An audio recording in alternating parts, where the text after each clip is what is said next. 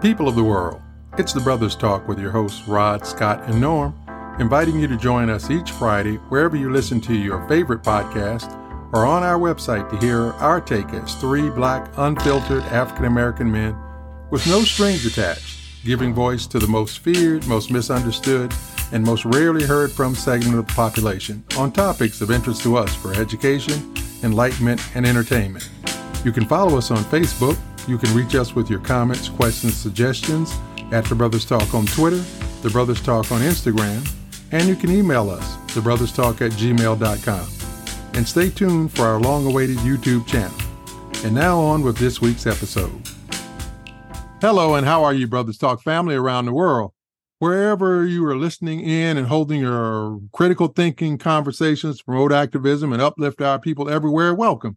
You're appreciated, and we also say welcome to all first-time listeners for tuning in, and we look forward to you helping with the work of encouraging and educating while we endorse and inspire new and existing Black businesses and individuals to empower and enrich the Black community.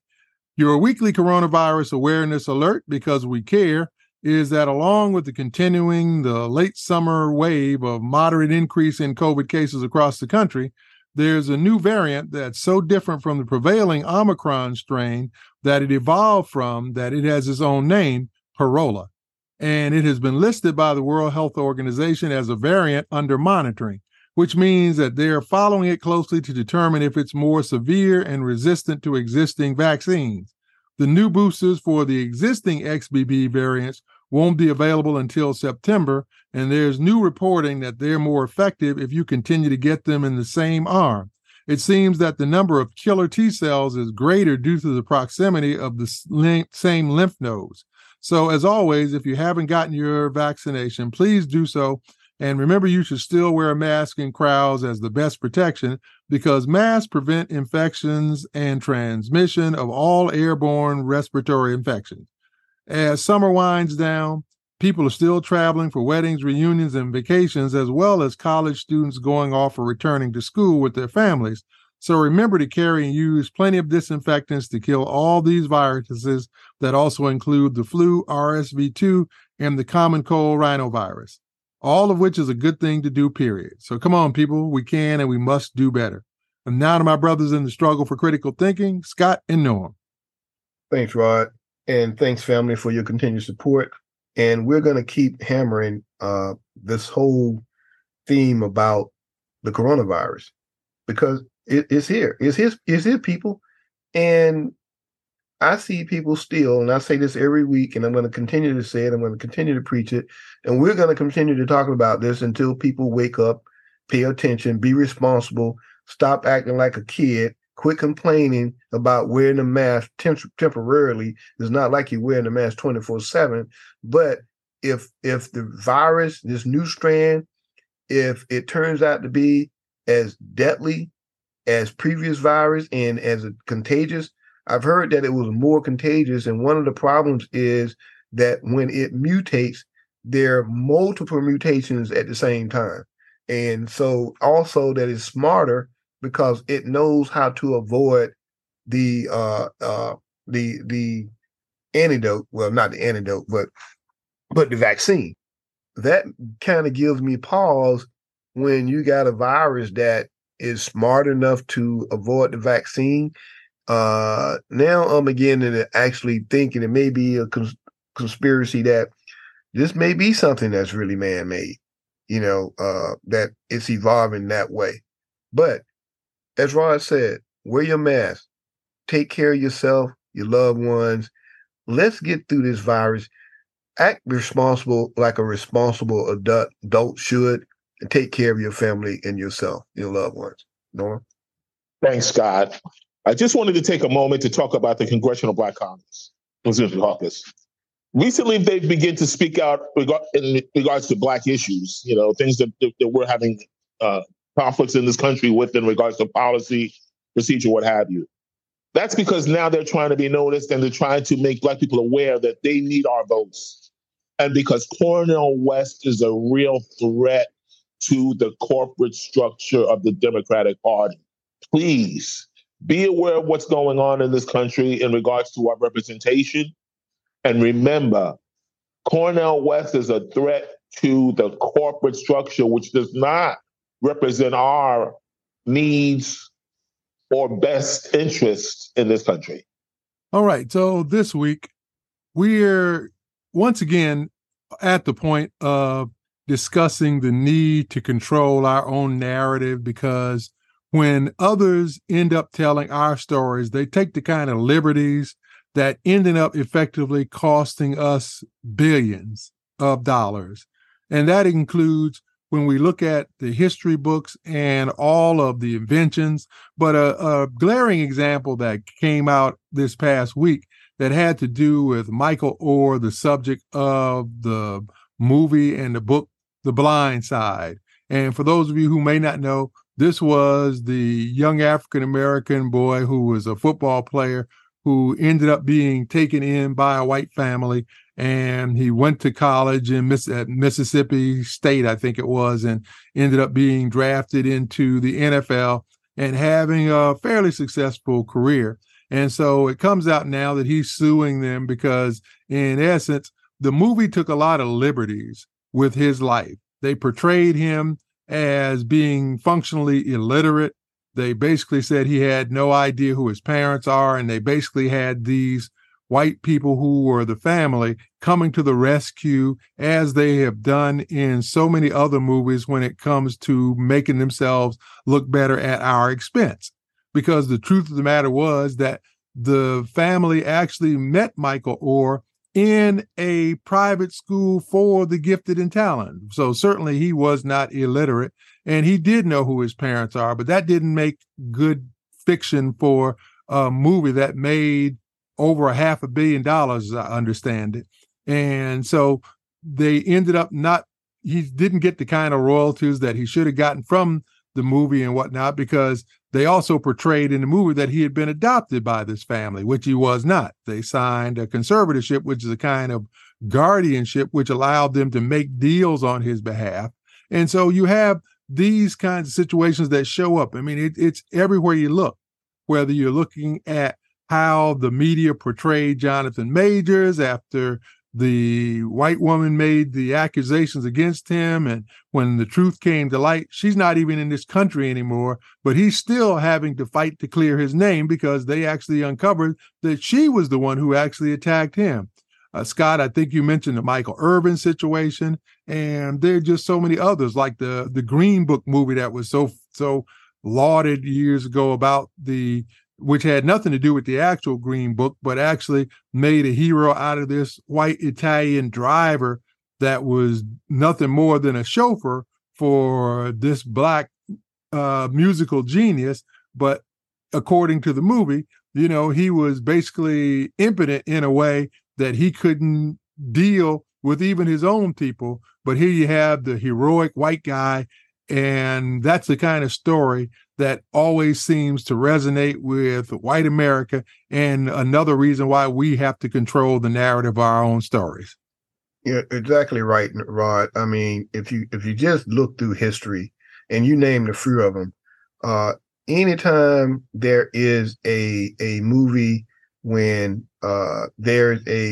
typically they're going to have like a white person who is like a parental or parent figure, even if they haven't actually portrayed them as adopting the black person. But there's always this situation where there is a like Simone Biles.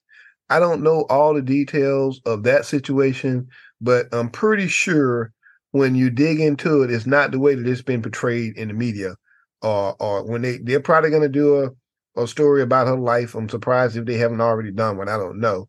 But you got situations like that.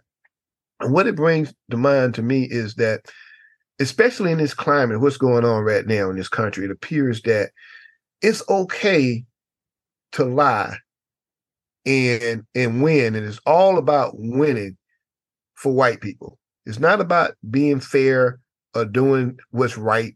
And we've all seen it. We've seen this, and we see it on display now. The same, Rod, you mentioned that what Rudy Giuliani did to the mother and daughter in Atlanta, just lied and said and tried to get them to lie There were people subsequently followed up with them to try to get them to admit that they had done something wrong with voting ballots when they haven't, but it was widely reported in the news media. They was characterized as basically, criminals, thugs, can't be trusted. And yet Rudy Giuliani, who admitted that he lied, seems to get a pass. And it's not just with black folks, but typically we're talking about black folks. It happened to black folks more often. But even when you take a look at the Zuckerbergs of the world, who basically stole the whole Facebook, the whole platform, the whole idea, he basically stole it, and he's been lauded as a hero, as this great genius, as this same thing with Elon Musk, bought himself into Tesla. But yet people think that he's this brilliant genius that basically he's stolen somebody else's company, well, he didn't steal it, but he bought into it. And it's as if he's one of the main founders of the company. But we see this time and time again where there's a huge effort to paint white people as heroes and black people as either villains or they're ignorant, they're uneducated, and it takes a white person to save them. Say, a la Tarzan, he goes to Africa, Tarzan, all the movies you saw growing up, watching Tarzan, and Tarzan was this great white superhero, and all of these black people who know the jungle, who lived in Africa all of their lives, they can't really survive without Tarzan. My favorite example of this white hero worship would be the film Mississippi Burning. Literally, you have the FBI, which at that very same time was waging war against Black America in the CONTELPRO program, literally coming to Mississippi and playing the hero in this film by finding the dead civil rights workers and arresting those that perpetrated the murders, literally. And at the very same time, they knew that these men were murdered. They knew who killed them. They knew where the bodies were, and were forced by national outrage to go and actually do something about it. And they were pretty much complicit in their murders as well, because they were not in any way, shape, or form defending the rights of Black people in this country. They were on the very opposite side. So literally, that along with the AP banning in this country of Black history and the banning of CRT, which is not even taught in schools, we see an outline for the white Americans literally and their need to be the hero and on the right side of everything. And see, some might say, well, you're talking about entertainment, so what's the big deal? Well, the big deal is that in this country and a lot of countries around the world, too many people take what they see on the big screen and on the little screen as fact. And because you don't have anything to contradict that, there are folks who like to take those stories as the real truth. I mean, just think about, we're of the generation that grew up with TV shows like Different Strokes, two little black boys taken in by the white millionaire, Webster, a little black boy taken in by a white family, The White Shadow with this white coach who went into the inner city and was every week being the savior of these inner city black kids on a basketball team. Welcome Back, Kotter, a teacher who went back to the inner city where he grew up, because now it's all these minority kids. And he, again, is the guy who rescues them week in and week out. And so there becomes that kind of brainwashing that leads to people actually seeing that. And there are a lot of people who are of our generation who still have that nonsense in their head because there was nothing to counteract it. It's as simple as the article, or the letter rather, that Tom Hanks wrote to the New York Times, where he was literally lambasting the fact that he had never been told about the Tulsa race riots. He said, that couldn't be true because he'd never been taught about it. He'd taken multiple history courses and studied history throughout his life, but he had never heard of the Tulsa race riots that destroyed Black Wall Street. And so when at least he was courageous enough to make that statement, but imagine then that even he was at least willing to want to know, but so many others have just taken the other nonsense for fact. And that's the case that we're making for why we have to be able to control our own narrative. And that's why I said I blame the media, because that's really the mechanism or the medium that they use, because they're reaching so many people, and they're portraying white people, and it is really insulting and is nonsense when they're portraying white people as the savior of Black people. But at the same time, you got this one group of people that's been holding Black people down with the knee on the neck for the last 400 plus years. You have this situation on, Norm, you mentioned about CRT and teaching CRT in school system. Well, they're taking Black books, Black authors out of libraries and closing some libraries as if they're going to, and they're going to, with an attempt to try to rewrite history, which is insane, because you can't do it. There's no way that you're going to do it. You can make an effort, but my point is, where are the people who have the microphone, who had a platform, they're on TV or radio? Well, you have a few Black voices out there trying to say something, but they've been drowned out because they're not being supported by their white counterparts on TV or radio, and who are not standing up saying, hey, CRT is not being taught in high school. It's not being taught in middle school. People not even saying that. Or you got a situation where we saw with our own eyes what happened on January the 6th, and it's been this huge effort to whitewash that as if I got Black friends who were saying, oh, no, they were just there. It was a tour. And I'm like, I've seen tours. I've been on tours. And as a matter of fact, you called me when this was happening. And with your own eyes, you saw that these people were trying to overthrow the government. But you've been watching the media, and the media on some stations have been saying that, oh no, it's overblown. It was just a tour, kind of nonsense. And you don't have enough people putting that kind of crap down. And that's why we're in this situation. And I guess that's why we're having this kind of show, because just keep it real. Just tell the truth. The truth of the matter is there was nothing positive about slavery. Nothing happened positive for Black people about slavery. Black people are continually being attacked.